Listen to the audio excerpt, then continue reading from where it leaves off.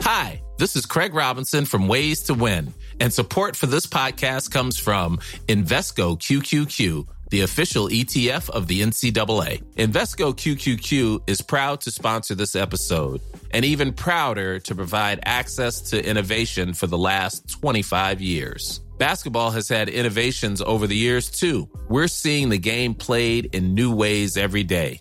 Learn more at Invesco.com/QQQ. Let's rethink possibility. Invesco Distributors, Inc.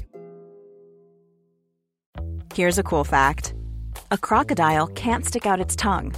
Another cool fact, you can get short-term health insurance for a month or just under a year in some states.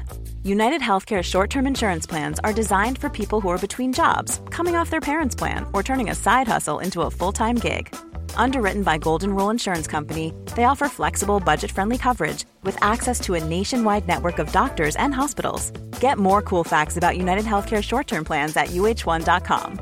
I'm Sandra, and I'm just the professional your small business was looking for. But you didn't hire me because you didn't use LinkedIn Jobs. LinkedIn has professionals you can't find anywhere else, including those who aren't actively looking for a new job, but might be open to the perfect role, like me.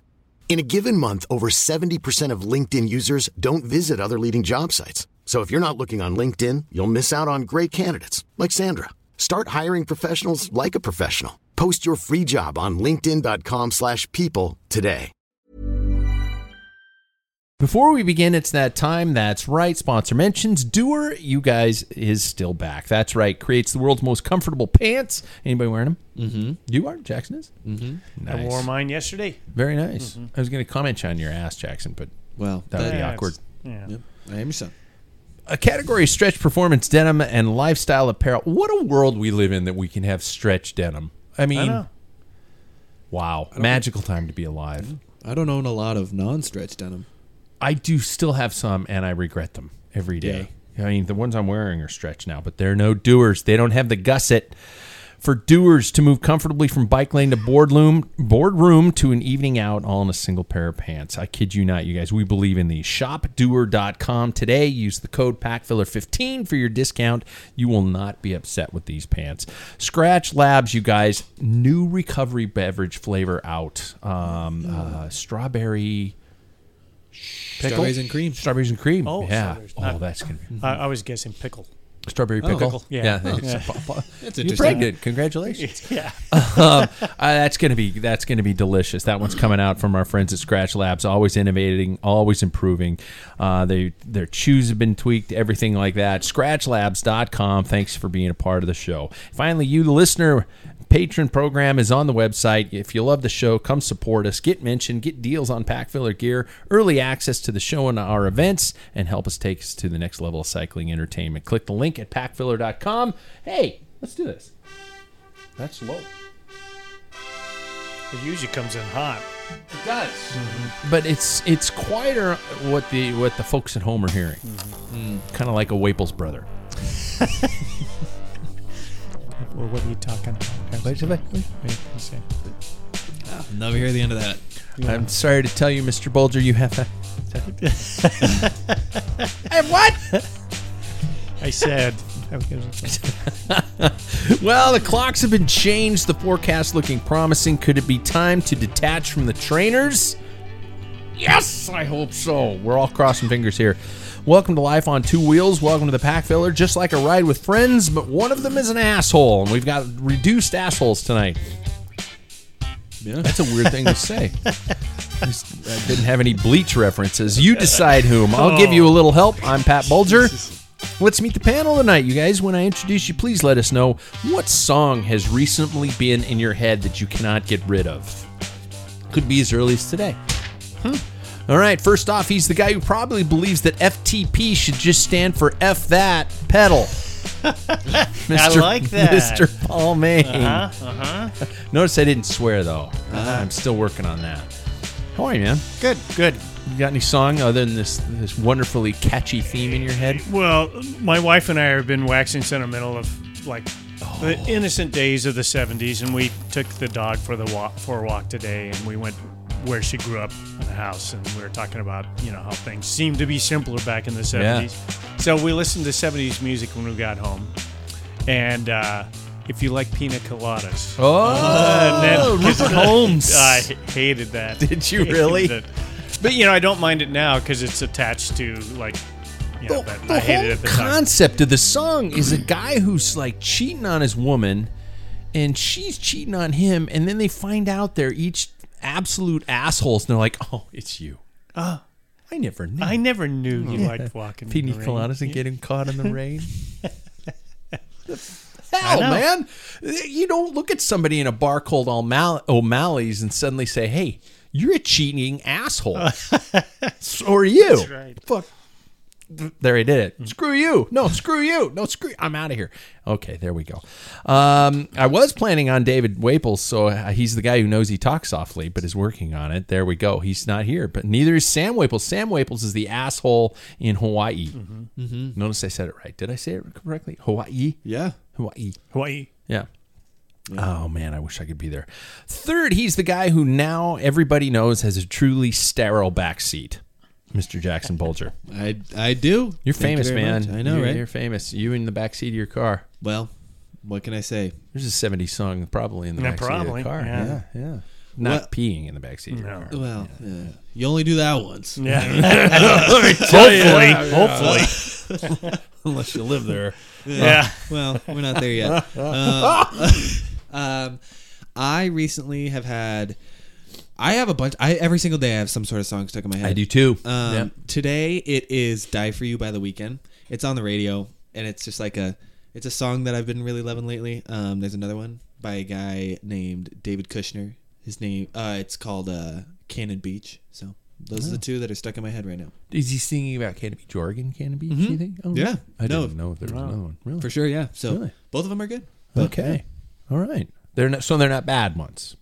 No, they're not bad ones. Like Paul had a bad one. Yeah. Oh no, their song. If I ever have a song stuck in my head, it's typically ones that I've been listening to, and I heard something that if you're going to sleep and you have a song stuck in your head, what you can do is listen to the whole entire song, and then that song will no longer be stuck in your head. It's because you cut it off too early. Really? Yeah, that's what I heard. I don't know if that's the truth, but Let's try that. so listen It's to like the Eric Cartman when he does "Come Sail Away" by Styx. You guys don't know that reference. But anyway, whole. I don't know if I know Styx, but and I know South Park. South Park. Yeah, he can't ever start "Come Sail Away" by Styx unless he goes through the whole thing. And in the cartoon, he does the whole thing super fast. I'm sailing away. Come in forward on the good sea. It's really funny. Yeah. Me, I'm the guy who's getting propofol and a car battery attached to his nipples tomorrow. oh man, Good thing you don't have I wish I piercings. was. Yeah. Is there film? Is there going to be any films? I actually had a student ask me that today. They said, "Miss Pat, you going to videotape it? You're gonna I'm like, vlog it. I'll ask my wife. Hey guys, about to go to sleep." So there we go. My song today that I woke up unfortunately was "Wake Me Up Before You Go" by Wham. You've had that That's one bad. before. I know you've mentioned that. Really? Yeah. I don't know where it came from. I just in my head woke up this morning and You like George Michael? I hated that song in high school, and I hate it today. I don't have anything against George Michael. I love Freedom 90, whatever that song is. Freedom. Got to give it what you take. But I don't like that one. I remember I used to go to dances in high school, and they'd play it like 9 times. It had a 2-hour dance, and everybody'd scream, "Ah, they said you're it again." I'm like, no. I was a very lonely guy in high school. Yeah, I'm getting the cardio version tomorrow, and I truly cannot wait. I hope I'm not putting much into it, you guys, but I hope I wake up tomorrow with a proper resting heart rate for the first time in about 5 weeks. And yeah. I'm really hoping. It's likely going to be temporary. That's what I'm hearing. That this whole thing is just like, we're going to do this, and it's going to fix you for we don't know how long. I'm hoping. I'm praying like 90 days would be a dream come true, and then you go to the next phase or whatever it is. But not to feel anaerobic climbing stairs would be very nice. And because this weekend, I texted you guys. I was like, if I could get out, because we're going to get into the 50s Fahrenheit here this weekend, and I'm like, if I could just get out for a 90-minute ride, that would just I would probably cry the whole ride. And I know I'm sounding like a little melodramatic pain in the ass, or Sam would call me a bitch.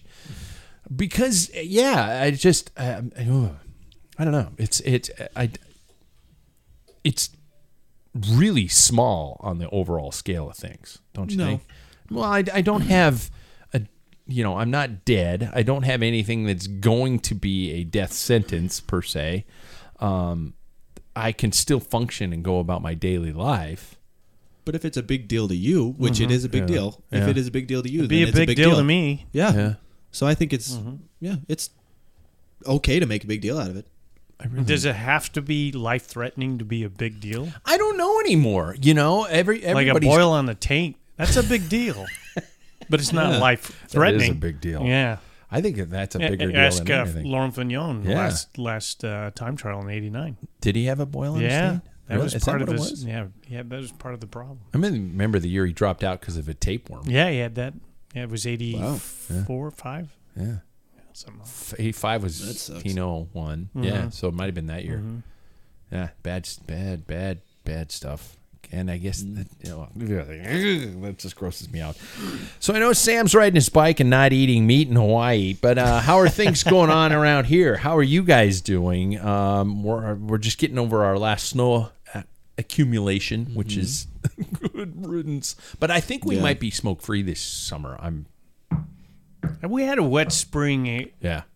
Anyway, last year. Yeah. But we had a little bit of smoke, but not that long. Yeah, I remember it wasn't as terrible, but it was still there. We had like 3 or 4 days or something. How should well, first of all, let me know how your training week went, and second of all, should things look good enough this weekend, what would be your plans individually for actually getting out onto the roads? I mean, things have been good. I've been training indoors. I've been hitting numbers that I didn't in December, so that's positive. I stalk you. You were doing short and quick. Yeah, and that's what I really focus on now in this time of year when it's indoors. I don't want to, be depressed. So I just like you said, short and quick. And then the intensity is something that I always desperately focus on. And then the long, steady miles is what I get with you guys anyways when we go outside. So we can't get his heart rate up. He just, rides along. These are steady. We're like, we're totally, flat stick. You and pulling he's off? I just didn't know. Oh no, you're dropping me. Oh. No, but I get those long, steady miles by riding with everybody. Sure. I haven't really done over 45 minutes for a while. So God, that's what outdoor time's for. That would be, I would be freaking out more than I am right now. See, I'm very focused on road racing this year, and most of, if not all of my road races are not going to be very long anyways. That's a good point. So might as well focus on that sprint power that I know I've got. And but for this weekend, I would be not against riding with people, whoever's up for it. Just because, God, I gotta get outside. Yeah, for my own. At the point now. Yeah. Because it's, I'm tired of sitting in that room on that bike. Yeah. So, yeah. Paul, what's your week like? And are you planning on? I rode. Well, when we got snow, they kind of man, yeah, because we talked about it last week, potentially getting out. Yeah, it wasn't going to happen. So I got my weekend, on the trainer. I had my rotating day off. Excited. Wait until it got above freezing. It was probably around close to 1 o'clock to make sure, because where I was going to go. Rolling down about a mile from my house, and oh no! I thought, no big deal. Switch it and put in roll. So I thought I couldn't see it, but what happened once you air it up, I didn't check the tire because I cleaned out the inside, but I had a 1/4-inch slice from some glass. So for those who say, well, if you had tubeless, no, it would have emptied out. I was screwed. There'd be another inch of white stuff on the ground if you had tubeless. Yeah. We don't need that. And it'd be all over me and my kid, and it's like, God dang it. So Look like Monica Lewinsky's dress. that's right. Cars turning on the wipers. What is this? What's wrong with this guy? He's spewing out juke all over my car. You're It's like sick. one of the robots from the Alien movies. Just spitting the milk everywhere. But yeah, that was disappointing. So I went home and then because that was a fairly good shape. Now it was a GP 4000, so they haven't made those for a couple of years. yeah. But I kind of stock up when I see tires go on stock. That was my last GP 4000. It probably didn't even have 500 miles. So I went and ordered up some tires. Did you? And tubes. And I'm out of CO2. And it is like, so then my wife and I, as I mentioned, walked the dog. And then wax sentimental about 70s. You know what? There are a lot of other Rupert Holmes songs that really are messed up too. There's another one. He's just like him. What you gonna do about him? I think that's really funny that you took it to just this. popped into my head. It popped into my head. There's another one where he's singing a song and I like there's no guitar solo. He just sings. He's like goes woo, woo, woo, and you're like, dude, you're a rock star. You have budget, man. Just get a guitarist to come in. Anyway, I have not done Doodly Squat again. Well, Yeah, because of the ticker, but I have been doing the Derby stuff, the Derby workouts. I'm now at 200 lunges on each leg. I did that today, Wow. and it's So please tomorrow work. A couple people have been asking me to write this out, so I'm going to write out the journey. But I think it's also time to probably talk to some people kind of like David and even not kind of like David. Sorry, like David. Sorry, David. I like you, man. I think you're really. And even probably try to get Leonard Zinn back on or something like that and talk to him about that and maybe kind of talk about this process, because it is something that, I think a lot of endurance athletes might, not a lot, but certain percentage deal with, and it's better to have the knowledge and understand that, it's technically it's treatable. So let's go, right? How soon do you guys start officially kind of quote training? Are you guys underway, or is there like okay, we're out on the roads? Are there workouts planned, or is it kind of a ride when you can, long steady distances, slowly build? Because races are happening. There was a race last weekend on the other side of the state already. Yeah. Which I hear the Masters field was the biggest. Way to go, road cycling. You're still continuing the tradition of middle-aged white men. and Cat Force are they? Yeah. always. Yeah. That's the biggest. Trying to get out of that one. Yeah. I have been considering. I've been calling it training since, like I've been saying, since December. Yeah. But I think hardcore training is a now type of situation. The first race is on my birthday, so I know. So I gotta at least for me, I want to take that stuff seriously. So I want to be ready by that time. So I think once outdoor training starts, that's when I think serious fitness stuff. That's when you really start kinda, rolling. Yeah, exactly. Because then I can kind of test how things really are. I think I said on a previous show that I don't really consider it like a real. It's hard to understand like what the real gains you've made over this winter are unless you're outside. Because when you're inside, it's just the same thing you felt all year. Wow.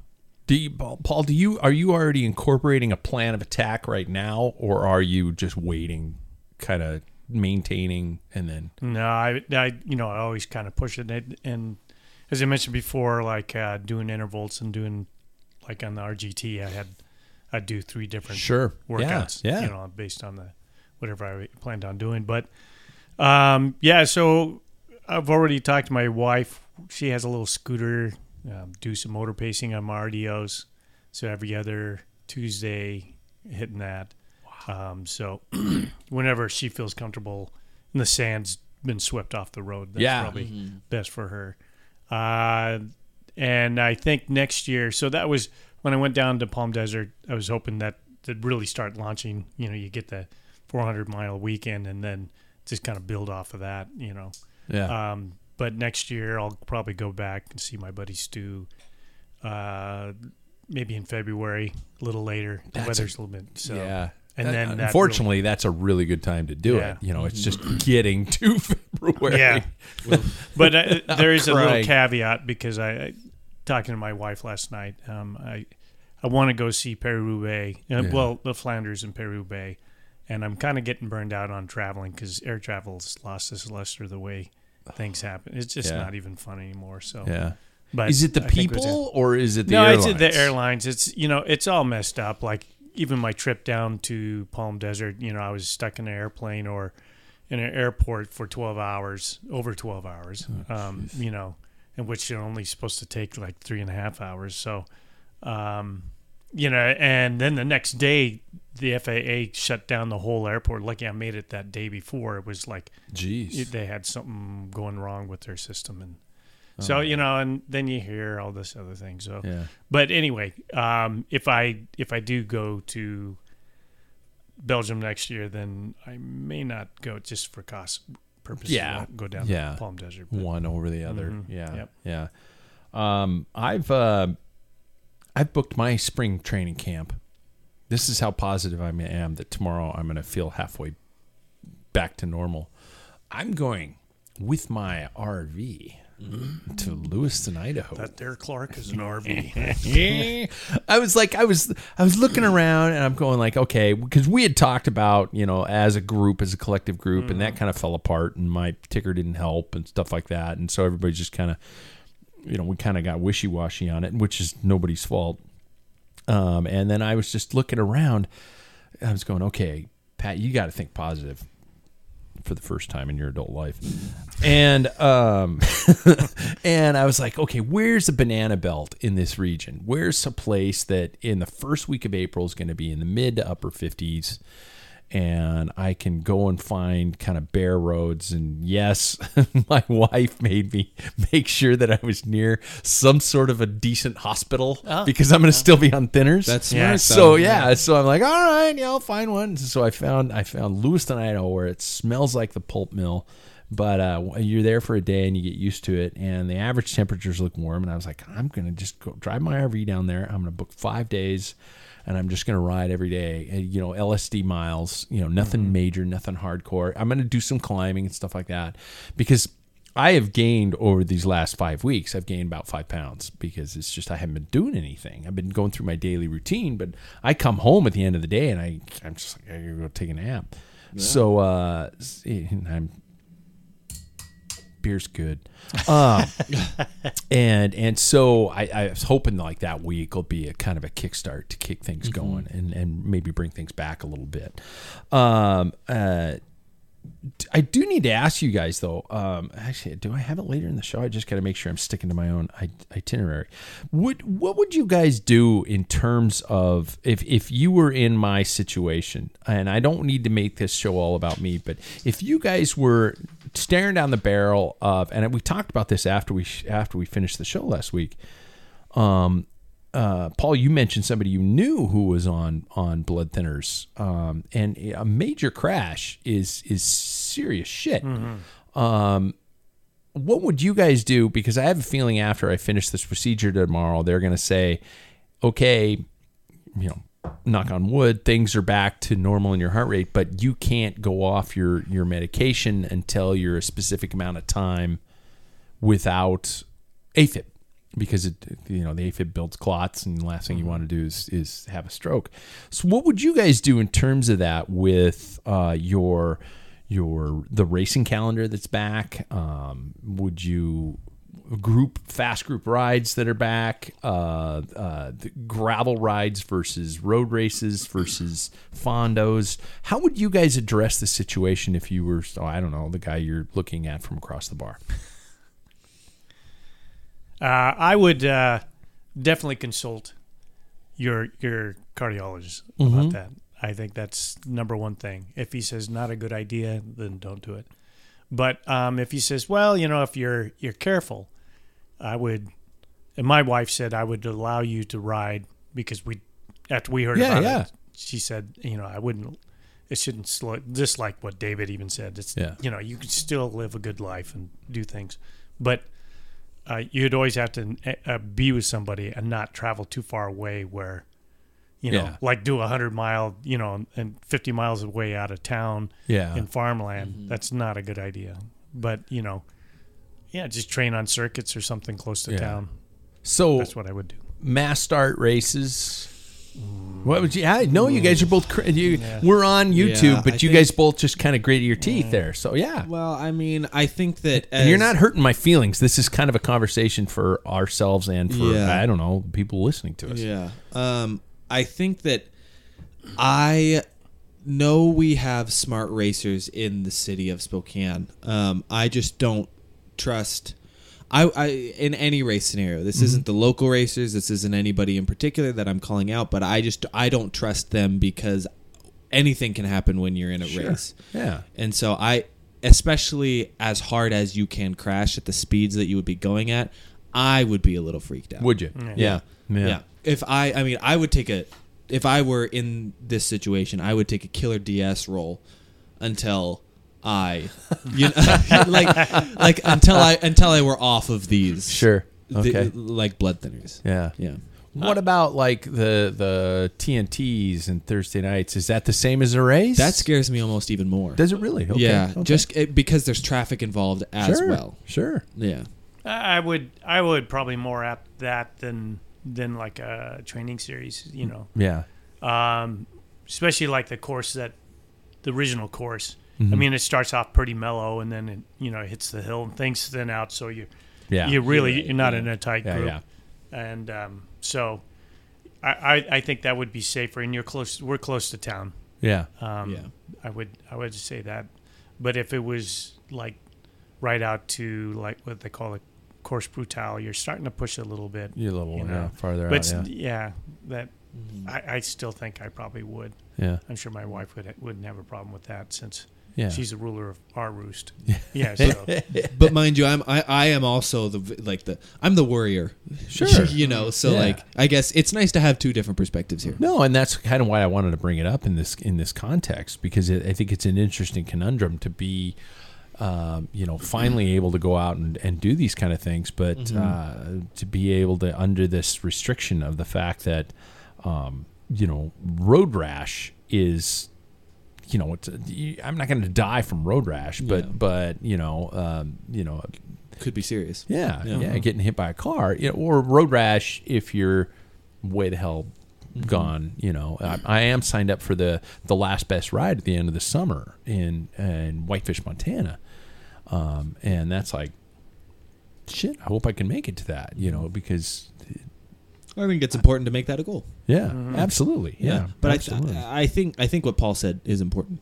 To see what the professionals say. Mm-hmm. Yeah. Because I think that's the word we can really trust. Well, and I know the doctor's going to say, don't stress your heart too much, stuff like that. But in terms of the actually going out and doing activities, this is the same doctor who told me, hey, the beta blocker is going to do great things for your golf game. And I just want to look at him and go, you're barking up the wrong tree there, Chief, because I am not the guy who's... Try archery. Archery, it's great. Yeah, it calms your steadies your nerves and stuff like that. Yeah, exactly. Jesus. Now, do you guys, in terms of endurance-based miles for this time of year, what's your longest ride you guys would do? Jackson, I know you're not in the gravel mentality anymore, so you're not going to be going out and cranking out 100-milers. Well, it depends on how our buddy Sam really makes this bike purr. So. So you might gravel it back. I think what's been keeping me from it is just the inability of the bike itself. Sure. So is it loose?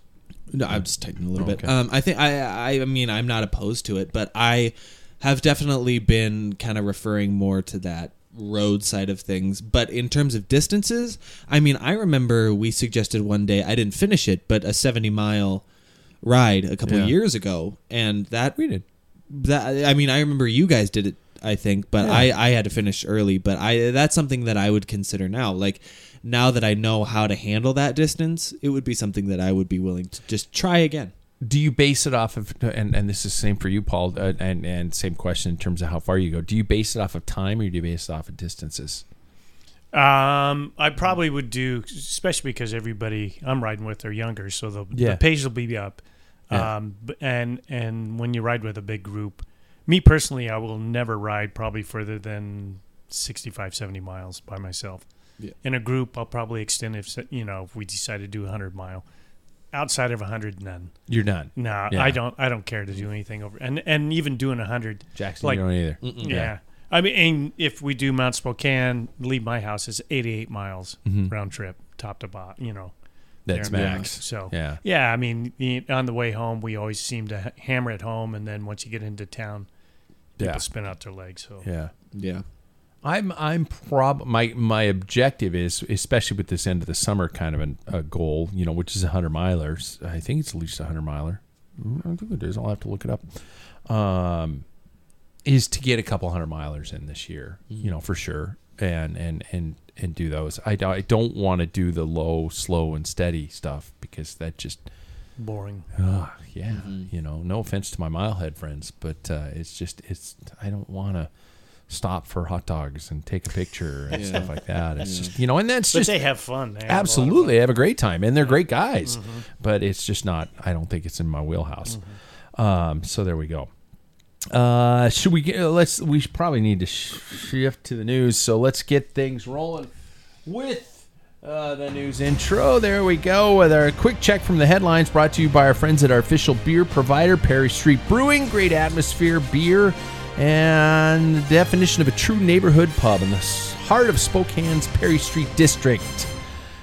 And bullshit is the name of our first story. Kristen Faulkner has been disqualified from the Strada Bianca women for wearing a continuous glucose monitoring sensor during the race, in case you haven't heard about this one.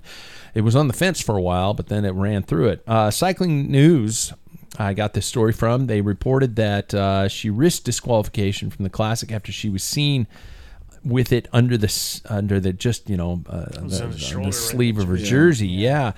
And the UCI confirmed that she has been disqualified, which took place. That's all UCI bullshit. But devices which capture other physiological data, including any metabolic values such as, but are not limited to glucose or lactate, are not authorized in competition. Okay, so that's what they said. She apparently fitted the monitor to her arm before being called up to Strada Bianca. This was a late call-up. And thought the UCI rule referred to the active use of the monitors on a mobile phone app. Her sensor was not connected to her phone during Strada Bianca, is what she's claiming. So, that being said, I would like to ask you guys your thoughts on this. We don't really have them overly available here in the States. The fine folks at Wahoo, I was going to do a test for them, and they sent me some Super Sapien monitors. I just never fired them up because I had things that happened and I didn't do the test. They're still somewhere around the house.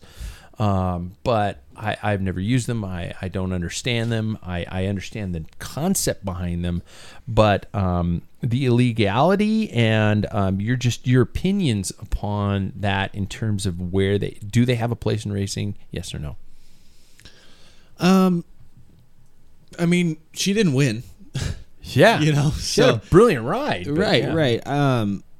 So I don't know if it really matters. I mean, we are monitoring so much in this day and age in the world of cycling that I don't know if really wearing a glucometer during the entire event would really give her an extra leg up. I mean, I guess in some scenarios, like in a Milan-San Remo, when it's an extra long race and you know how your body needs to like refuel in those situations, I think that could be kind of a big help. But realistically, I mean, I feel like those riders are going to kind of base it off of feel. So I don't really know if it matters that much. But also, rules are rules, and it has been a rule for a bit now. Mm-hmm. So, I mean, I feel like no matter what, if she's saying that it wasn't connected to a cellular device, I mean, she's not allowed to carry one per the UCI rules, but I feel like she probably should have known. which I hate to say, but it's like that has been a rule for a while now. So why would you put it on your arm knowing that you're breaking the rule? Because you have cameras everywhere. You can't hide anything. Or to ask somebody, hey, this isn't connected to my phone. Are we cool? You know, I'm sure they were walking around measuring socks, for Christ's sake. You know, Yeah. So it's just I don't understand the context behind the setting. Yeah. Yeah, I think there's two things that I approached, and Jackson kind of did it too. First of all, rules are made whether you like them or not. You have to abide by them. On her defense, those things are expensive. She just apparently just put it on. Yeah. And I can understand, well, I'm not going to take it out. You have to throw it away. I mean, it was a late call up. Yeah, it's a one and done thing. Yeah. Yeah. So, but the thing is what, like you said, why didn't you bring it up? Hey, just letting you know, it's not connected to anything. Do we have a problem here? Yeah. I think that's what she probably should have played with. On the other hand, UCI is notorious for not explaining why they have the rules. Yeah. And so they are it's new, ban it, and then we'll think about it later. Yeah, and what is the purpose? Because they have no needle. Now, it is a needle that penetrates into the body. Yeah. Are they considering that a needle?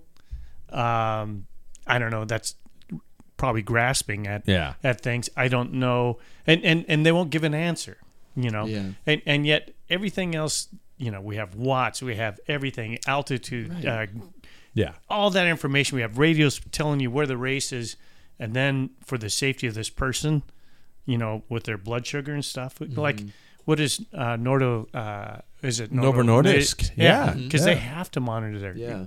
Do they get? Assume they have to. Yeah. Yeah, and they therapeutic use exemption. Yeah. That's what I was going to mention. I wonder if they because that's an interesting at no question. point has there been diabetic mention anywhere. Yeah. So, and I don't know. I think it's the UCI notoriously not explaining their way out of it, saying, "Hey, listen." And to me, it makes people understand and abide by law if you understand the law, as opposed to you can't do this. And like raising kids, I always explain, don't do that. Why? Because you can get hurt, or this is not proper, or it's bad manners, blah, blah, blah, blah. And then it sinks in. But if you just say no, because I say so, it never sticks. Because I said so is what I grew up to. And it's annoying. Hey, you're breaking all the rules. Yeah. Because I said so. But Because I said so. Then the next 15 times you do it until you're like, ow, if I touch the stove, it hurts. yeah. Oh, I get it. Yeah. Yeah. And that's where sometimes you just, as the parent, you're just like, going, all right, touch the stove. Yeah. See what happens. All right. Oh, you can't sit down in the wet snow? Well, you're going to have a wet ass. Yeah, walk out into traffic. Sorry, Go ahead. I dare you. That was a personal experience. I didn't mean to vent there. Oh, you really? Speaking from work? Yeah. Hey, Perry Nice and Tirreno Adriatico wrapped up this last week, and some sort of a recap for ourselves. Is there anything we walked away, and what have we learned in terms of, first of all, the Tadej versus Jonas matchup? Are people concluding too early that the Tour de France is over? I mean, if Tadej was this way last year.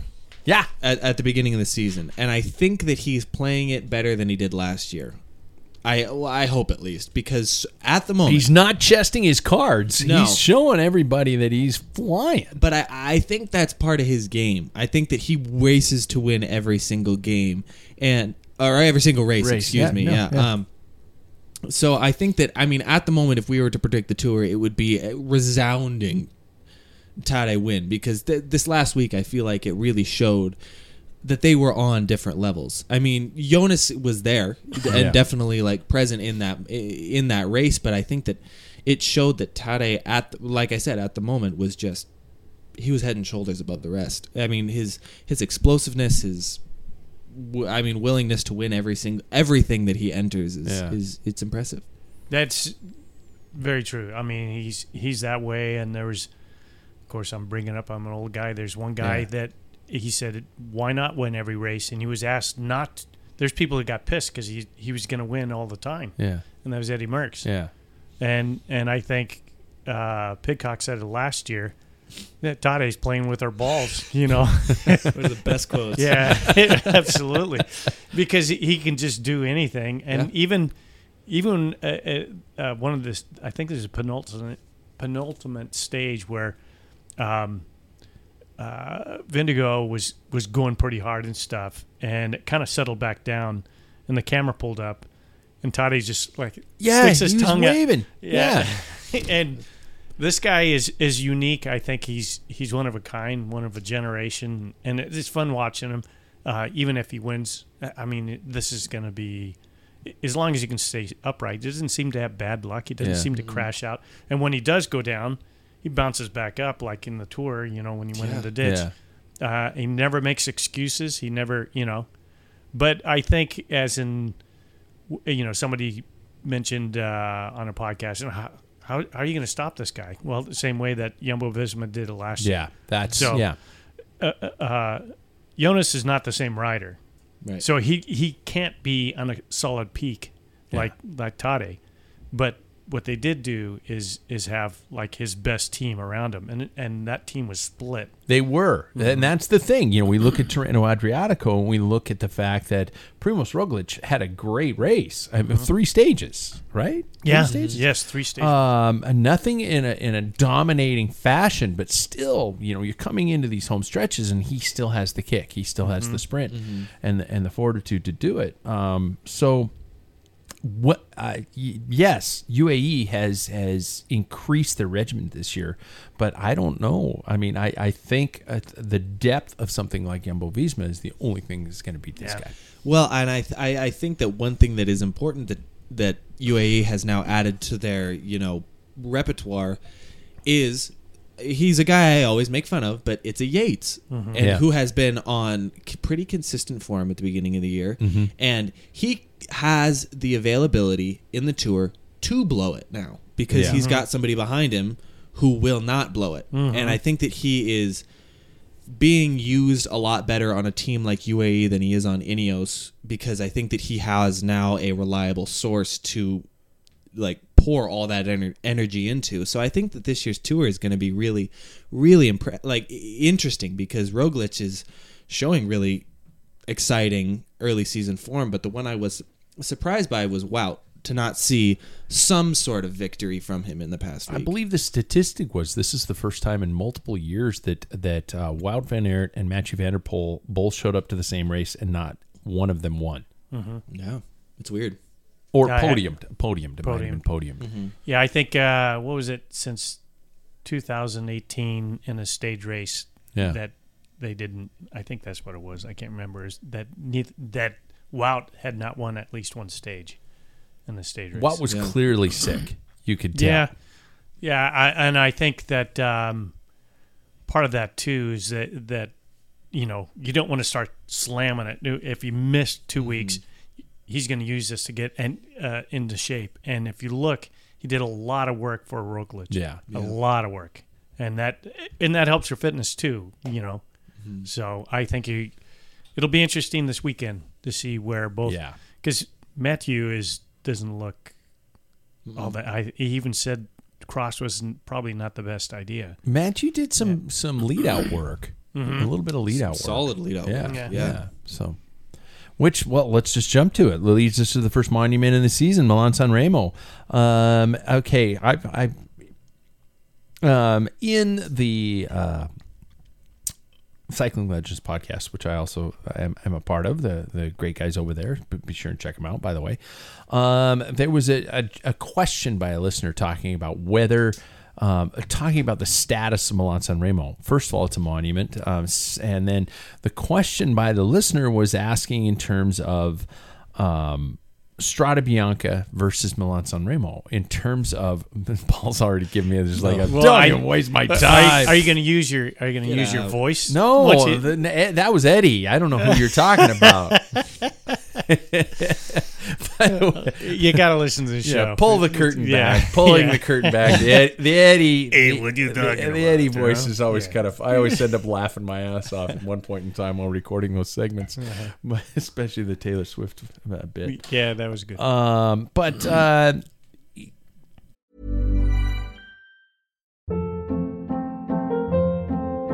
Hold up. What was that? Boring. No flavor. That was as bad as those leftovers you ate all week. Keke Palmer here, and it's time to say hello to something fresh and guilt-free. Hello Fresh. Jazz up dinner with pecan-crusted chicken or garlic butter shrimp scampi. Now that's music to my mouth. Hello Fresh. Let's get this dinner party started. Discover all the delicious possibilities at hellofresh.com. Hiring for your small business? If you're not looking for professionals on LinkedIn, you're looking in the wrong place. That's like looking for your car keys in a fish tank. LinkedIn helps you hire professionals you can't find anywhere else, even those who aren't actively searching for a new job but might be open to the perfect role. In a given month, over 70% of LinkedIn users don't even visit other leading job sites. So start looking in the right place. With LinkedIn, you can hire professionals like a professional. Post your free job on linkedin.com/people today. Milan Sanremo, can we all agree, it's pretty freaking boring for a long time. I don't watch a lot of Milan Sanremo. Yeah.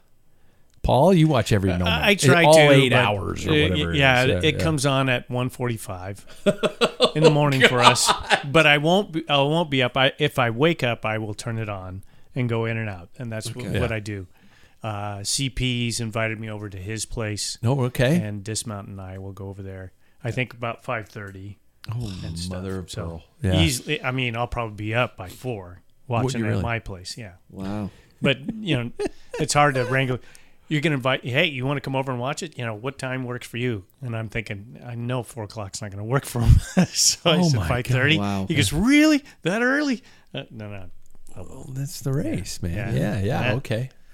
You know what? Before we even get to Milan Sanremo, I did have one of our loyal listeners ask about Paris-Roubaix and a watching party. For example, one of our friendly pubs around the neighborhood being willing to host a watching party. But I'm looking at my friends like Paul who watch it live, and I'm like going, I just keep my mouth shut.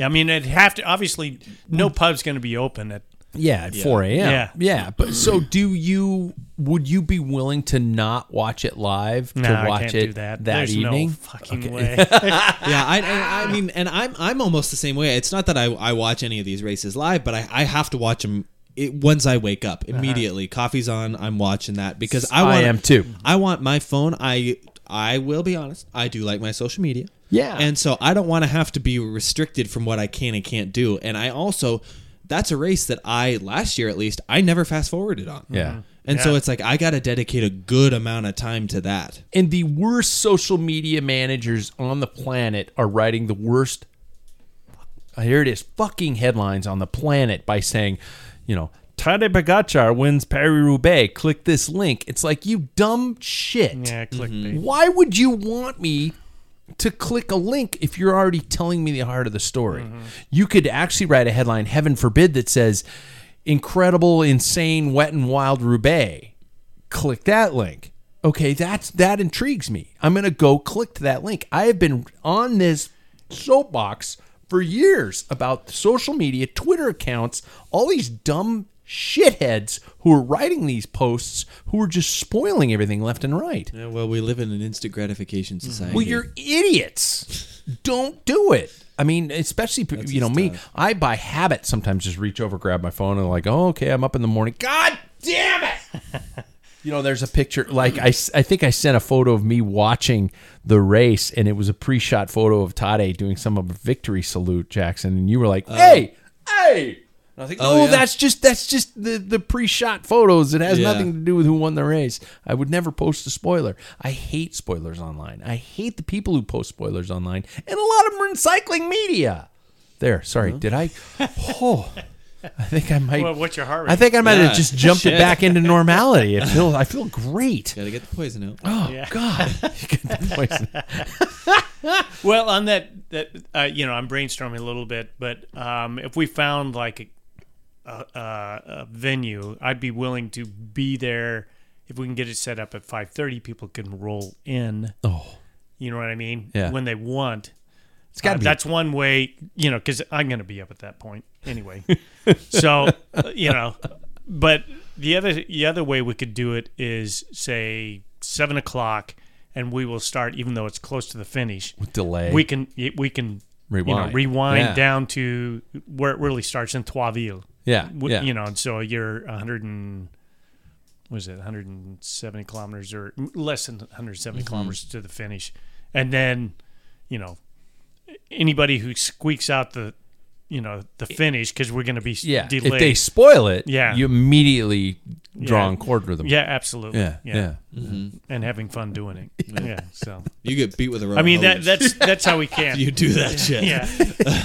I mean that's one way you could pull it off. Because somebody would, and that's the problem. Because there's an asshole in every group who's looking ahead, and you're just like, "Oh, don't be that person." But so I'm scared. I'm terrified.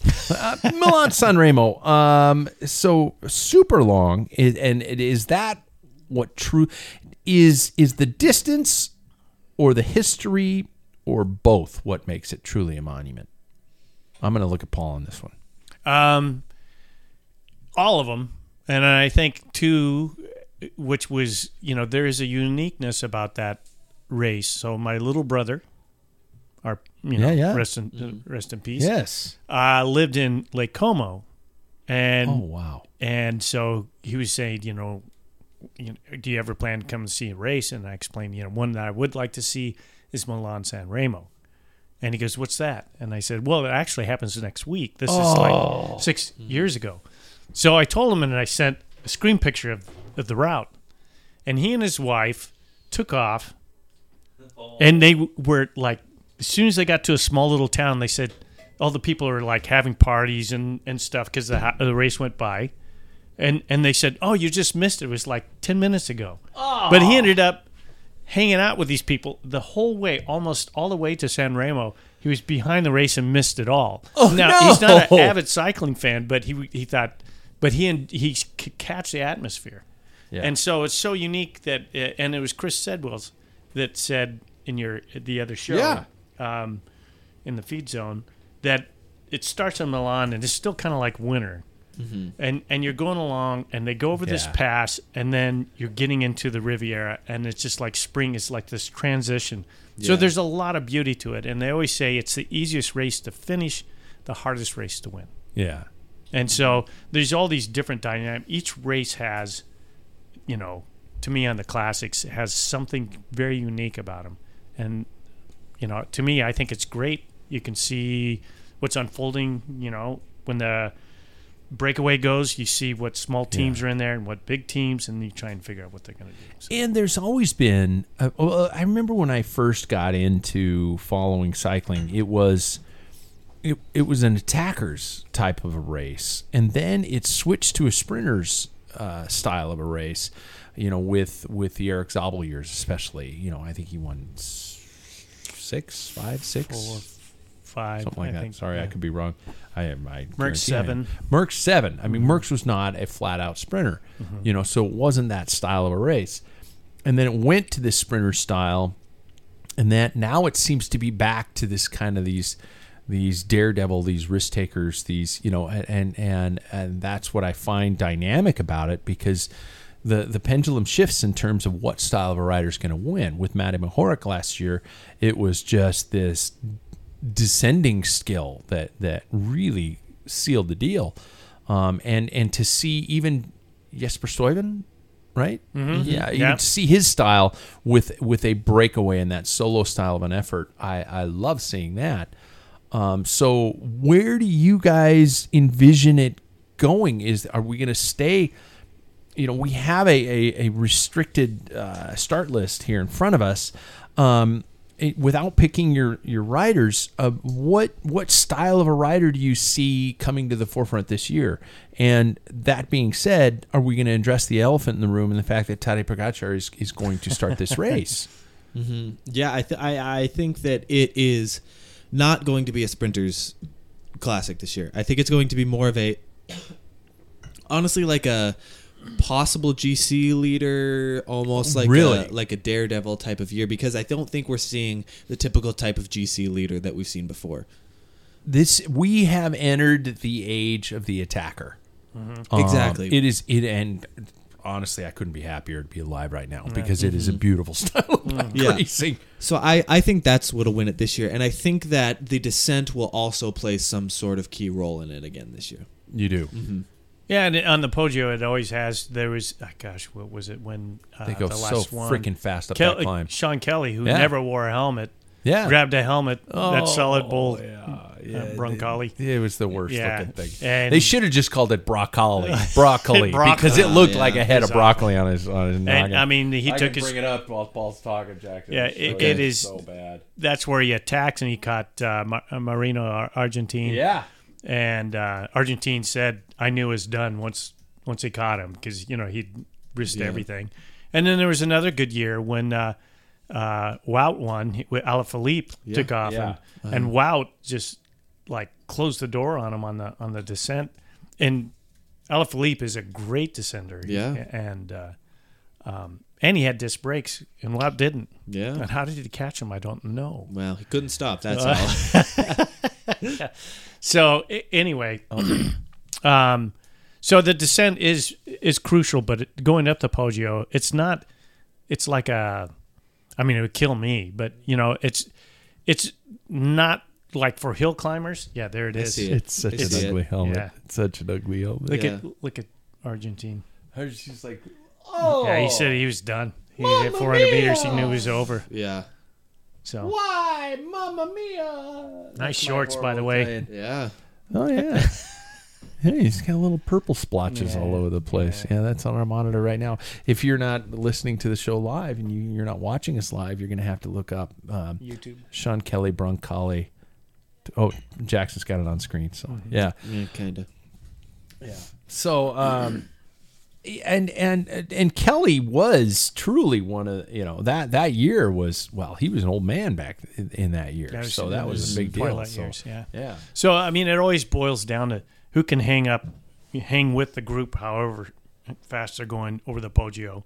Remember, the Shark of Messina won it. Yeah, Nibali, and that was just because he attacked and everybody was watching everybody else. But and he's a massive descender. He was great. Yeah. And that's what kept it off. But there's 5 to 3 kilometers before the finish. Yeah. So it can regroup. It can regroup, and it usually does. Cavendish took it one year. Yeah. Wow. So it could be a very interesting come down. Who do you guys see? I think we could go with the average 3 that we've been picking. I am. Basically, are we going to all admit that it just narrows it down to 2 picks after we all pick Tadej Pogacar? Because he's just, you know what, enough. We can compare him to Merckx. I think we can compare him to Merckx, and I think, the way this kid's going. Fair. It's not, it's a different time. Merckx style. Yeah, Merckx style, And it's a different time. I mean, I don't mean to belittle Eddie Merckx and what he did, and I can't, some people are going to, wait, what is he about to say? But the times have changed and racing has changed, and I think for somebody to equate to what Eddie Merckx did in his time in our current world would be bigger. Yeah, because we are looking at cycling in terms of athletes who specialized in what they do. I mean, Voldemort was the king of that, where he focused on a very specific time of year, primarily 3 weeks in France, and it worked majestically for him. I mean, reasoning we can get aside, but for a rider to be able to equal the Palmares over the entire season, like Merckx did, to even come close in today's society, I think is a greater achievement. Yeah, it would be unbelievable if somebody did. To walk away with a career equal to Eddie Merckx's in today's society. Yeah, no game, no difference. Crazy. So anyway, yes, I'm picking Tadej Pogacar as one of my winners because just watching him ride away in that final stage of Paris-Nice by himself, he just hit the gas and rode away. I think something like that could easily happen. I think there are going to be a lot of people watching him, but watching and holding are 2 completely different things.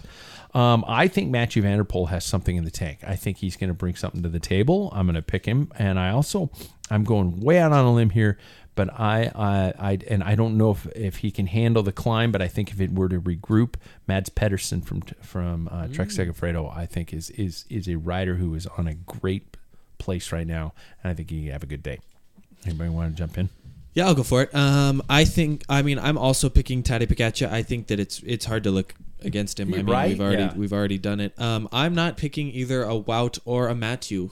I'm gonna pick Neilson Powless because he's a rider that nobody's really going to watch, and he's got strong form going into this part of the year. I think he got 6th in Paris-Nice, and that's for any F rider that's big. Yeah. And then I think who we are going to see win this, I think Tom Pidcock's going to win. Do you really? I genuinely do. I think that from seeing what he can show at Strade Bianche, people are going to notice that he has something to show, but nobody's going to be watching him like they are Tadej. And he struggled in Tirreno Adriatico, though. Well, it's before the crash. Right. And I think, though, that you see Tom reach the top of this and then absolutely raise hell. He is on the way down. Arguably one of the best guys at going downhill. I think right now he is the best in the world at going downhill. Yeah. And so I think that because of he's not nobody's going to watch him. I think because of that he will reach the top of the climb, I think, with the rest of the group. And then I think he's going to pull a Matej Mohoric. Oh, wow. Okay. Dropper seat post and everything. He doesn't need it. Yeah. Shit, he doesn't need it. He's too short name right Yeah. now. Exactly. Dropper that just hits the frame. Yeah, that's seriously. right. That's how he won Strada. So There you go. Yeah. No, I wasn't a fool. I didn't want to pick him, but Tadej, because he enjoys cycling. It's all fun, and he enters everything to win, and he's going to put everything on the table. Yeah. I mean, he has nothing to lose. I mean, he's not working for anything but winning. Yeah. This is one of his objectives, and same with Flanders. Yeah. So, I picked him, and I picked Wout. I think because he's won it before. He really knows and understands, and that the Poggio is one of those where power climbers can do, like he's shown in the Tour, and he's shown even in Tirreno Adriatico. When he was needed, powering up hills, he was there. So even sick. Too. Yeah. So, but my long shot is, and I will probably pick this. This is my new. Is Arnaud Delis. Oh, okay. I was waiting for Sepp Van Mark or something like that. No, Sepp. I'll pick one more time, and that's from Paris-Roubaix. So, I think he's pretty much over the hill. For Lotto Destiny, correct? Yeah. So he's a 20-year-old that is. He's a phenom. Yeah. I like him. He still lives with his parents. Mm-hmm. He wakes up, milks the cows. I mean, he works on the farm, and he says, if it doesn't work out, I'll just go back to the farm. I mean, this is something that he's and he can. He's an unbelievable climber. I mean, in Omloop he did very well, and same with Kerners. And he said, I'm hoping for snow and rain for Saturday. Oh. I mean, he's that type of mindset person. Wow. So Yeah. he's a tough cookie. Okay. So I might have to get up early. Mm-hmm. All right, you guys, there we go. Let's jump to tonight's topic brought to us by our friends at Untapped Maple, you guys. Salted citrus, you heard us. It is out and it rocks. Easiest nutritional options out there. Consistency is light, smooth, and easy to get in. Flavor's brilliant. Packaging is nice and light. Get to Untapped Maple through the link at Pack Filler today. Get properly fueled for the ride. Tonight, I want to talk about cycling on the cheap, or at least on the more affordable. We all know things have gone out flat out insane. And I could probably try to retract my thoughts to my younger days and try to figure out inflation rates and things like that, and that, how much things cost then versus, what they would cost today. But it just seems like when we've got super bikes that are well over $15,000, componentry, they could create a need for a second mortgage, and shoes that are costing over $500-600. Let's talk about. I don't necessarily need to turn this into a bitch fest about why everybody's charging so much money, but what is truly worth spending big bucks on, and what we believe we can do to reduce the insanity or recommend ways and potential to avoid potential divorce papers in the future because you're spending too much money on stuff. Right. Not speaking from experience. Talk to me about what, first of all, you guys consider to be the most overpriced items in the world of cycling today. What you guys just look at and you're just like going, are you shitting me? Componentry. Oh, yeah. Componentry, frames. Yeah. I mean, it's all there. Wheels.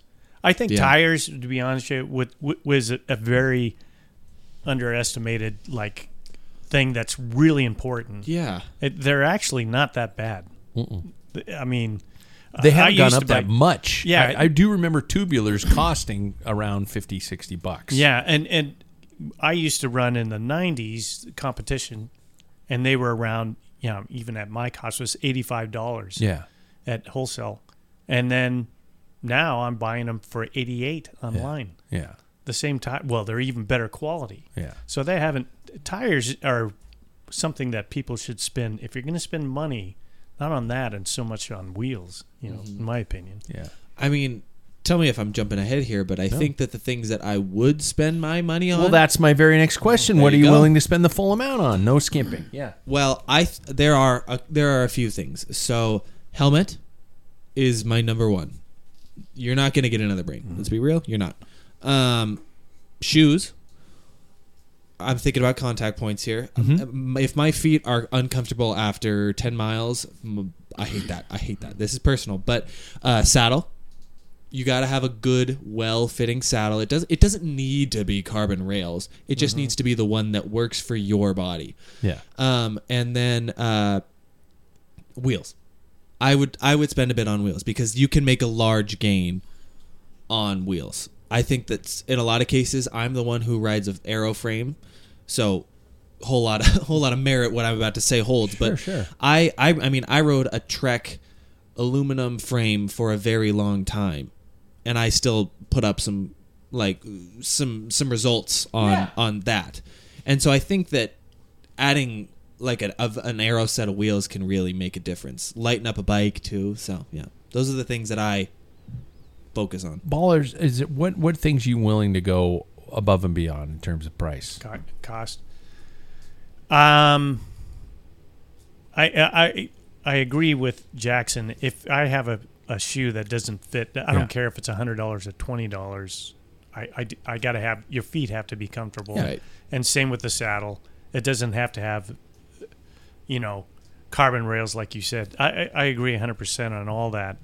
I think a decent set of wheels, but more importantly, the tires themselves. Really? Okay. And I think, like in our area, and I know aerodynamics is a big thing, but anything more than a 4 centimeter depth rim around here.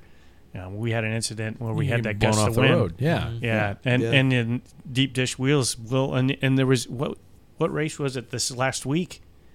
Deep dish wheel, these guys were going in the ditch, and they're it's just one of those things. And the average guy is going to have one set of wheels, maybe two, and so a lot of them, because it's cool to have deeper ones, but depends on where you live. If you don't have high winds like we can get up here, then but I think if you just kind of get decent, fairly light wheels but good tires, that's probably the best thing you can do on any bike. Yeah. In my opinion. I always lean towards shoes have always been a thing. My father always told me, what are you doing in the bathroom all day? Get out of there. No, that's straight from Young Frankenstein. Yeah. But he has always said, never skimp on footwear or eyewear. Mm. And the irony is that our friends at Gooders are incredibly affordable. So, but shoes I will never skimp on. I will always spend extra money on shoes. And do you think price? Talking to you both, do you think price equals comfort? Sometimes yes, but not all the time. No, I mean I think there are some. I think when you're talking about shoes, and this is from a guy who rode Patrick's because Bernardino wore them, and because it was my first name. Yeah. They were terrible. They were absolutely. Yeah, they were. Yeah, it was a narcissistic mistake because they were absolute trash. They were super flexy and terrible. I guarantee, if we were measuring watts, I guarantee I lost 50 to 80 watts per pedal stroke kind of thing on those shoes, but they were terrible. But I think when you go up in price, you sometimes go up in lightweight. And I've never been a huge weight weenie, to be honest, because, I mean, look at me. It's not something that I'm going to, go to sleep and cry over because, an extra... You got over that. Yeah, I did. Yeah, barely. So I want a good stiff sole, and I want a good comfort footbed. I want an arch support, and I want... and this is coming from a guy who spent money on a pair of lace-up shoes recently, and I mean nothing against our friends at Giro. It was not the shoe for me. My mountain bike and gravel shoes are still lace-up, and I don't mind them because I'm not really worried about a secure, really tight connection to the pedals. But on the road bike, I'm looking for that. I'm looking for a good, secure connection. So when it comes to an $800 pair of shoes that are custom designed and things like that, they might look cool, but I know you can get something for cheaper. But I'm not going to go too cheap on that. And my other one was helmet. When Jackson, when you were a little kid, I looked at my wife, your mom, same person, believe it or not. Wow. And I said, I'm going to buy you the coolest helmets forever. Whatever style you want, I'm going to buy it because you would be excited to wear it because it looks cool. Like a Bell V1 Pro. Yes. No, I had a Veta back then. Oh, It was terrible. Yeah. They were Hard bad. plastic. I had a Veta also. Yeah. But I always bought you the helmet and the color and the style you wanted because I was like, okay, if we want this guy going out wearing something that he's going to feel cool in. My parents made me wear a helmet to school in grade school, and I got laughed off the playground. Well, they now have CTE. The kids? Yep. They do. And they are lashing out at the people that they know. No, they're lashing out at random objects in their homes because they can't recognize them from real people. Exactly. Not. I mean, no offense to people with Not the to actual make fun of condition. CTE. Like, it's a big deal, obviously. We can't piss people off. But also to answer your question, Paul, to me, I have found that price has equaled comfort. As somebody who went from a pair of... You do get what you pay for when it comes to certain things. You do. Yeah. The carbon sole, well irrigated, because we all sweat. Yeah. All of that stuff is ventilated. It's the right word, but... Irrigated is a great word, though. I like irrigated better. It's just like because it makes you think of the water and sweat's flowing out. Yeah, leaving your... spraying out the back of your feet. Speaking of on shoes, for me, I've tried different manufacturers, and there's one that I prefer after going returned back. Yeah, and I bought one of their upper end, and I was I you still can have say it. who they are. It's CD. Yes, I rode I CD do not, for my entire youth. I wouldn't buy any other brand for so many years. I like them. They're nice and narrow. I have narrow feet. I have high arches, all that thing. But this particular one is just, I think it's too stiff to sound strange. Really? And there was one that was less expensive that I've had. It was the Genius. I had the original Genius, the Genius 2, Genius 4 or 5. Yeah. And this came in, and I thought, you know what? I'm an adult now. I can afford a $400 pair of shoes. And I was like disappointed. I mean, they're not like the cruel shoes, where they have razor blades putting your toes in different directions and holding Steve Martin. Yeah. And so, but they're just not that comfortable. And they're just almost too stiff. Really? For me. Yeah. Wow. Because like my big toe on the longer rides will, on both of them, or just be, Wow. Yeah, it's just not. It's unfortunate. I'm not sold on the BOA. All that much. So I like the ratchet. The ratchet was perfect, nice. Yeah, click, click, click. Yeah, I like that too. That was a great design. Yeah. But I'm okay with BOAs right now. Still, I mean, that's the Genius I think is a $300 shoe or $275, which is not cheap. But that's not $600, $500-$600. Yeah. You know? Yeah, that's what I'm riding. Like Yeah, Specialized. You has- are, and they're don't they gorgeous shoes. Yeah. How about componentry and talking about this, the quote second or third tier and quote brands or models and using, for example, Shimano, if I were to give a Shimano example, Dura-Ace versus Ultegra versus 105 versus, and I remember when in the early days of Shimano, a lot of the pros were riding 105 brakes because the rim brake was better performing body, not the brake body, not the levers. Yeah. They would buy a Dura-Ace lever and a 105 brake body, and there was a little bit of a weight difference, but it was a better grabbing brake. How are you guys in terms of, I know, Paul, you're on the highest realm of SRAM. Mechanical.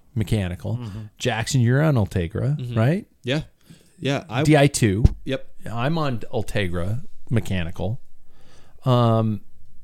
Is that an expense you're willing to upgrade to go to the highest realm? Like, Paul, if you bought a new bike, would you be comfortable with what's Force? Yeah. With the new Force came out, I think I'd be okay the way it's designed. I don't like some of the trends because I've worked as a mechanic and worked, in the business for a while. SRAM has non-replaceable chain rings, and that drives me. So if something happens to your chain rings, they wear out. Wait, what? Yeah, the new Force and the new Red, it's all one piece. You can't replace individual chain rings. What? That's the dumbest thing I've They're ever all heard. tied in. So Wow, I didn't know that. And the other That's thing crazy. but their claim is that they last longer, whatever the material that they're using lasts longer than your I don't want to typical go all soft Tom aluminum. Bonin with Colnago here, but Yeah. that just sounds like a great way to have people spend a lot more money. Well, and the problem is I know that manufacturers is, and it's not just cycling, but because we're talking about cycling, is you got to like taper down. You don't want all these variations in production. They cost a lot of money. Yeah. And when the pros can buy, even with Shimano and also with SRAM, you can get 55, 56 tooth chain rings, but only the pros can.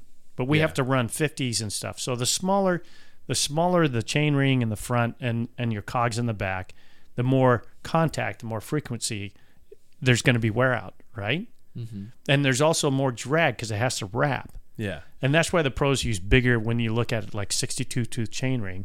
But you got to look at Victor his cogs. Campenarts. Yeah. Then you got to look in the back what he's running back there. Yeah. Because if you think it's not anyway, I'm geeking out on the whole thing, but it's things will last longer. But that's part of an industry. Is like now you got to buy a whole crank. Now we were so used to buying just chain rings and stuff. So this is a direction that the industry wants to go. But that's an incredibly expensive It's direction the industry is going. So, and they have things to back up just real quickly. I think SRAM, when somebody complained about the non-replaceable, they said, well, we haven't had anybody. I think there's like a small, like 1% of those bikes sold in the last 3 years that needed to be replaced. So you think of the average guy who's buying the bike off the shelf every day, the dentist. Yeah. The anti-dentite you are. I am an anti-dentite. But, those people they're weekend warriors. But the problem that penalizes is the weekend racer like me, the amateur. Yeah. That's why I'm anti-disc, is because it just makes everything more complicated, more expensive, more, just replace or travel with a disc brake becomes more everything, you know. But I'm at 60 years old, I'm probably 0.1% of the population that buys bikes. So, of course, I don't care what I think. Well, you're the smart population. Right. Don't know. Right. Yeah. Well, that doesn't do much. Yeah. What were you going to say? I mean, to transition kind of from what we were speaking about, I am the person who will always advocate, especially as at my age, I'm starting out kind of, I think that I'm the person who will always, probably for the rest of my life, suggest to get, unless you are going to win the biggest races on your local calendar, buy Ultegra, buy 105. One step down. Right. Yeah. Because anymore, they're all electronic. So really, you're just focusing on weight. And I've looked at this shit a lot. And so I honestly haven't. I've watched a video from the people at GCN to show you the difference between the weights in 105 and Ultegra and Dura-Ace. Yeah. And I mean, I'm speaking from Shimano because that's what I know. And it's so minimal that it's not really worth the price, is what I've found. And they're all going to shift the same. They're all going to perform nearly identically. However, you're just willing to sacrifice weight. And to me, as somebody who is hoping to race here and there, that is such an attractive sight to me because I don't need to spend an extra $10,000 on a bike that is already costing me $12,000. Yeah. Right? So I think that for me, it's not really worth nickel and diming it just because you're not really shedding. You're not losing that much to the person who has Dura-Ace or the highest end because they're all going to shift the same. In a crit, it's not going to make a difference until you crash and then you're crying your way back to your BMW. Right. I just broke it. Well, to reiterate your point, there's a lot of pro teams that will run if they even have Dura-Ace, they'll use the Ultegra cassette in the back. I mean, the weight difference is, yeah, because it's so minimal. Yeah, and they do wear out. They ride them hard, and it's a lot cheaper. Overall, those that aren't sponsored by Shimano, and they buy their Grupo. That's what they usually do. And a lot of people say Ultegra performs like Dura-Ace. Yeah, like almost identical. It just weighs a little bit more. Yeah, 105, a slight penalty, even more in weight. I mean, it performs well, but it won't last as long. That's the thing. But for the average, like getting back to the average guy who goes out and buys a bike, he doesn't need that $15,000 bike. He can get that 105 bike, and you will never know the difference because you ride, 1 day, 2 days a weekend from June to August. You hear that, Dr. Spalding? Well, and even to dovetail off that, I've had the current bike that is on my trainer is my Trek, my aluminum Trek that I mentioned before. Yeah, it has never had a chain replaced. It has never had a chain ring replaced. It has never had any single. Don't thing. Now. It has because those suckers have got to be so sharp thinned out. It has not ever. I repeat, ever in my entire life riding this bicycle skipped a gear. And it is. And he had it since he was like. I've had it for almost 10 years. Mm-hmm. Oh this bike God. Is 105. Don't put a new chain on there because it'll skip like a motherfucker. But of course, don't ever and never. Yeah. But it is once you done, we're just hanging on the wall. Yeah. But what I'm saying is the longevity of this stuff is way longer than we really put a price tag on it. Yeah. Now we didn't mention Campagnolo. Paul would now because let's be honest, Campagnolo is a gigantic price point. Mm-hmm. Would you ride Campy if you could, Paul? No, probably no not offense, so much. Jackson. I'm not asking you this question because you've never ridden Campy. I'd give a quick answer. It'd be no. No, you wouldn't. No. Really? Okay. No. Okay. I think nowadays, no. I don't think I would. Really? And the reason is because they have their own little niche, and that's fine. I think that, to me, my focus even at 60 is to race and to get a wheel change. If it's not, God, I didn't. There are so many other things that are involved, and SRAM and Shimano are pretty close. Yeah, you could probably they are ride. Yeah, exactly. You'll have a couple gears to go a little bit, but that's about it. In 10-speed, you could get. I could put a Shimano 10 in there, and even a Campi would work. Yeah. And once they hit 11, the spacing came off. It just messes it up. And now too, because if you're going 12-speed with a new bike, mechanical is gone. Yeah. Mechanical because the tolerances are so small. I mean, well, that's why SRAM and Shimano are not even offering it. Yeah. I'm sure they can make one, but you're not doing yourself a favor. Yeah. And I know Campy's had a problem with their mechanical 12 people setting up. It's like, this is a headache. Yeah. So I think, I don't think I would touch it anymore. If I won the lottery tomorrow, I don't think I would ride it. Yeah, I probably wouldn't. And it's unfortunate because I want them to succeed, but I don't see it. it's and I've had several you campy see bikes. bikes with campy, and they're just rolling works of art. And yeah, I spent my entire youth riding Campagnolo built bikes. Absolutely the best shit in the world. That operative word though is niche that you mentioned. Yeah, It's yeah. so specific to a specific Niche, bike, niche, specific yeah. rider. It's whatever, however you say it, niche, yeah. niche. It's too specific to just be able for every rider to have it. Yeah. So let's play around with some absolutely penny pinching things. How many uses for a tube? Are you guys one and done, or are you patch and reuse?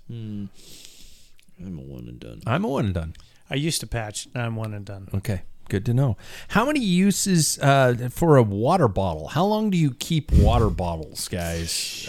Do you hold on to them even though you see a little black brown stuff in the bottom of them, or do you pitch in? Once the black and brown starts coming, that's when I pitch them. I had a couple of scratch water bottles, my favorite water bottles that got that got that spotting in the bottom, and they had to go. I bought 8 scratch water bottles probably 10 years ago. I still have them. The whole inside's not all furry. of them. I think Yeah. I've got. One got so bad. I mean, just marred up and stuff. Yeah. But I always clean mine. Yeah. I stay on top of mine, to be honest with you. But one's for our dog when we go for walks on the hot days. So I mean, it was getting to rancid. But right. yeah, water bottles I even it's hard for me in a race to toss it because I'm like, oh dang, Yeah. and they're really probably the cheapest thing you can buy. Yeah. Yeah. The kind of Here's a sponsor test right now. Sponsor test. Let's see if they're listening. Hey, Scratch, we ride with your bottles. Send us some bottles. That's all I ride with. Send us some But bottles. you I remember ride that with. silly little video I did of Warriors? Yeah, you know, yeah. come out and play. Come out Yeah. to Those play, are the water yeah. bottles still that I have, Yeah. and I still have 2 brand new I haven't even used yet.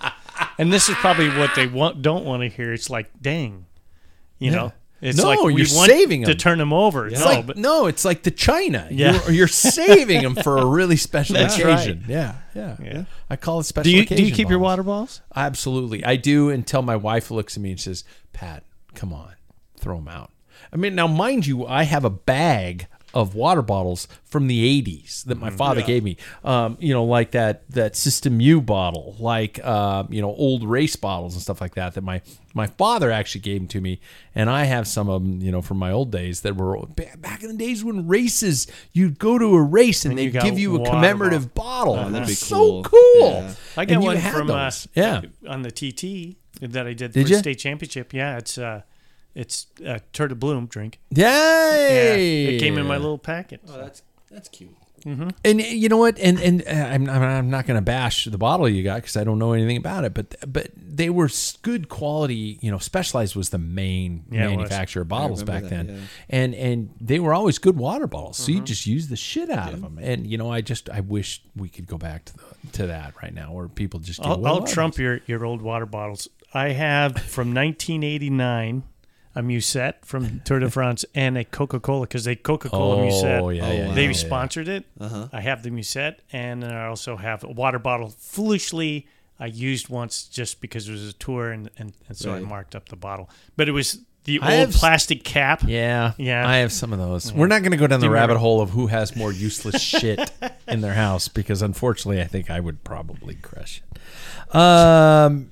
If you guys had limited money and limited budget to spend on a bike, limited $1 million, what would you spend on a bike? And I think I have an idea of how you guys are going to answer this. So you're saying like price range? Like what's the most amount of money you would spend on a bike? You could go out and spend. You could buy what's the most expensive bike? I'm thinking it's The around Bianchi, the new Bianchis? Is Bianchi's it run. Bianchis? Yeah, with the little aerodynamic foils that are Yeah, illegal that you have to remove. Oh, I good think God. that and probably The Pinarellos are high. 22s. and also Yeah, the 22,000. S-Works. Are they? Yeah. So what are we saying around price range for those? Do you 15 think right now? grand. 15, 18 15, grand. 16 Yeah. grand. Even more. I think So would you go full bore and spend 15, 18 grand, or would you save 15, spend it on 2 bikes? I see. That's a good point. I think I would go for a high quality but maybe not top of the line 2 bikes. Yeah. Yeah. I'm on a $7,000 bike, I think. I think that's what I'm on. You know. Yeah, you are.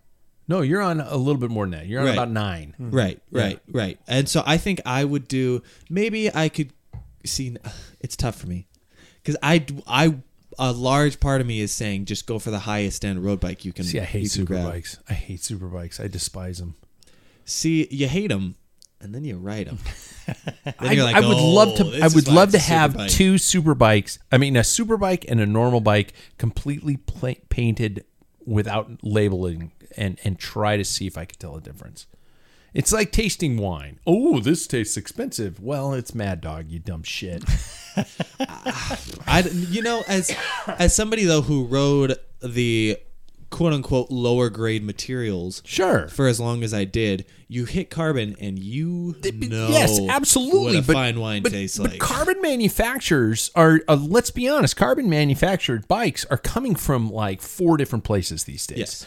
And there is not that gigantic amount, and I could be getting yelled at for this, but there's not that big of a difference in all the carbons, especially the high ends. Mm-hmm. So you're talking about, a high end Pinarello, which is 15, 18 grand. And you're talking about a high end Ridley, which is probably $5,000 less. So I think we've got a problem here, and that are you buying for brand recognition? What are you paying for? Mm-hmm. And I guess Pinarello, because they've won a shit ton of tours since the days of freaking Pedro Delgado, and Miguel Indurain, and those days like that. Mm-hmm. So maybe they're just riding off of notoriety, and. I don't mean to bash the brands, because I am. I'm blatantly bashing the brands. But I think that a lot of people pay for an image, and they're not necessarily getting what they're paying for. Mm-hmm. So I think full on, if we're answering this, I think I would get 2 almost top of the line bikes. 2 almost. Paul? I'd do 1, and I'd do it like the old days. I'd determine what frame, just by research, what I know. I'd buy a frame, and I'd buy the parts.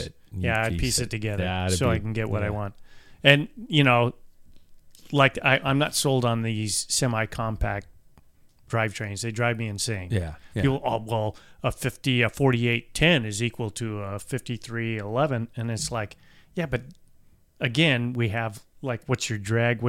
And I'm not a big watt saver, but it doesn't make sense to me. Just give me what I'm used to. So I'd pay the extra bucks to get a pro chainring set and set it up the way I want it. Yeah. Okay, last 2 things in terms of cycling and finances. How about racing on the cheap? We know entry fees are pretty much non-negotiable. But talk to me about traveling, eating, lodging, ways to get races and make it affordable. What ways do you guys, Jackson, you can even relate to your soccer days, or something like that. How do you find ways to make being a competitive cyclist affordable? I mean, I think taking your own form of transportation is step 1. Sure. Carpooling also works wonderfully. Yeah. And then, kind of pooling together some sort of accommodation. One thing that we were talking about with our team camp was we find an Airbnb or a VRBO or whatever, but you all come together and pay that price. Chip in. Which then... The chip in. Yeah. Mm-hmm. Which then really does essentially kind of diminish a lot more like extra things that you have to worry about financially. But I mean, I guess those are 2 things that I would suggest. I can honestly say, and this is a personal recommendation from me. I have an RV, which is a great way to go to races. Do not camp before a bike race. No, it is the worst way to be. It is the best way to perform poorly. To sleep in a tent and do all that. It creates experience. Bullshit. I mean, you've got stories, but you're not going to perform. It's absolutely moronic. No. I remember traveling with people who brought, I think of an old teammate of mine who used to bring a loaf of bread and a jar of peanut butter, and that's what he'd eat. And and that's great, but good for you. But holy shit, how did that pay off? The carpooling was always great. We always just figured out. I keep thinking of like, Paul, you with your stories of going down to Arizona. It's like, who has the most fuel efficient car? Let's all pile into it and let's go. Now it's hard with wife and kids and stuff like that nowadays, but yeah, there are ways to make it happen. Definitely. Yeah, and like you were talking about sharing rooms or a hotel room. Yeah. We used to go down to La Grande. You had a stage race, and we'd like pretend there was only 2 people, and we'd like file in people, and somebody, hey, you got a spot on the ground? Yeah. I mean, that's just the way it was, and I know that. Could you sleep on the floor today, Paul? Probably In not somebody's because hotel I'm old and rust. But I do like know if I hard. could either. My bed. No way. Yeah. That's stupid. My bed is so hard, I probably wouldn't even notice. So it is. I mean, it's a sleep number bed, and I've got it up to 100. My wife's at 35. Oh my god! Whoa. So, and I'm like, it's a little soft. Falling off a cliff. Yeah, but maybe it's all those years racing and sleeping on hard floors. That's why his back's so goddamn flat when he rides. Yeah. It's just like, That's sleep it. on plywood. But I think there's several things like that. It's good to have a team to go and try and keep regional. I mean, there's Food is there's a great way to do it too. Food, everybody collectively buy a bunch of food. And I mean, if you got a place that you can prepare it Yeah, that type of thing, and there is ways. Food is a big expense, and you remember the days where like stage races at Washington Trust Classic, people would house you. You would just go to the promoter and say, "I just need a place to stay," and people were more than glad to do it. Yeah. It was for free, and they usually fed you. Yeah. And they provide whatever you want, and they were there. It's nice. You can do your laundry there. Yeah. So, those are the things. But I think on the personal level, maintenance on your bike is huge. Yeah. You can save tons of money on that. Yeah. Yeah. So, Shop I mean, space. every time you get a chance, like I strip down my bike 2 times a year. It's going to be coming at the end of this month. And then in June or July, I'll strip it back down. All new cables, all new brake pads, everything. Yeah. I think a smart thing that we did last year was before we had our RC3 in late May, early May, mid-May, whatever May. May. Mid-May. Yeah. Dad, you and I, we went into my bike and we made sure that it ran well. Yeah. And I thought that was a really smart thing to do, especially before race. You make sure everything works. You don't have to worry about it on the day. So I think that was really helpful. Do it like a week ahead. Get a couple of rides in. Yeah, Exactly. so you can just like, Oh, wait, we missed something. Yeah. Oh, I Yeah. bought a new chain Yeah. on my Trek from 1998. It's skipping. And all of a sudden, Yeah. Oh, nothing shit. works. Yeah, exactly. So the final question of the night, and this has to do with finances. When you see someone with a blank, you think to yourself, "Man, what a dipshit! He/she spent way too much." When you see someone with a blank, you think to yourself, "Man, what a dipshit! He or she spent way too much." What would be your answer to that fill in the blank question? That's a good question. I think it depends on the atmosphere. If it's at a race and I look at somebody like a Cat 4 on an S-Works SL7, it's like, seriously, dude. You don't, because if you look at the entries of 4s, and then how many in 3, I mean, the kill ratio is pretty low. I mean, high. So survival rate's low. So you just dumped all Don't wear this money. blood thinners, man. Yeah. I mean, take blood thinners. You're going down. Yeah. Yeah, if you are fully up to this is okay. You said specialized, and that's weird because I was thinking specialized. If you are fully specialized, kitted out, like if you have brand new helmet, brand new bike, brand new specialized everything, you did too much. You got tricked by You somebody. did get tricked because you spent a house payment on that shit. Yeah. Yeah. That's how house. I feel. I'm not gonna lie. I'm not gonna lie. Yeah. I'm gonna say it on the show. And if Specialized like to come on and question my comments, I'm fine with it. I'm not a fan of Specialized. I haven't been for a long time. I interviewed the guy who created the Roubaix Bike Shop, and Specialized sued him for it. they don't own the name of Roubaix. I'm not a fan of it, of what they've done. Now, this company started in the United States and started a long time ago, and they started a grassroots program, but I don't think that's what that company is anymore. Right. And I'm not a fan. I will not, as of today, I will not ride a Specialized bike. The Walmart or any other components. No, I think they build beautiful bikes. So do I. I mean, but it's just too. It's just I don't.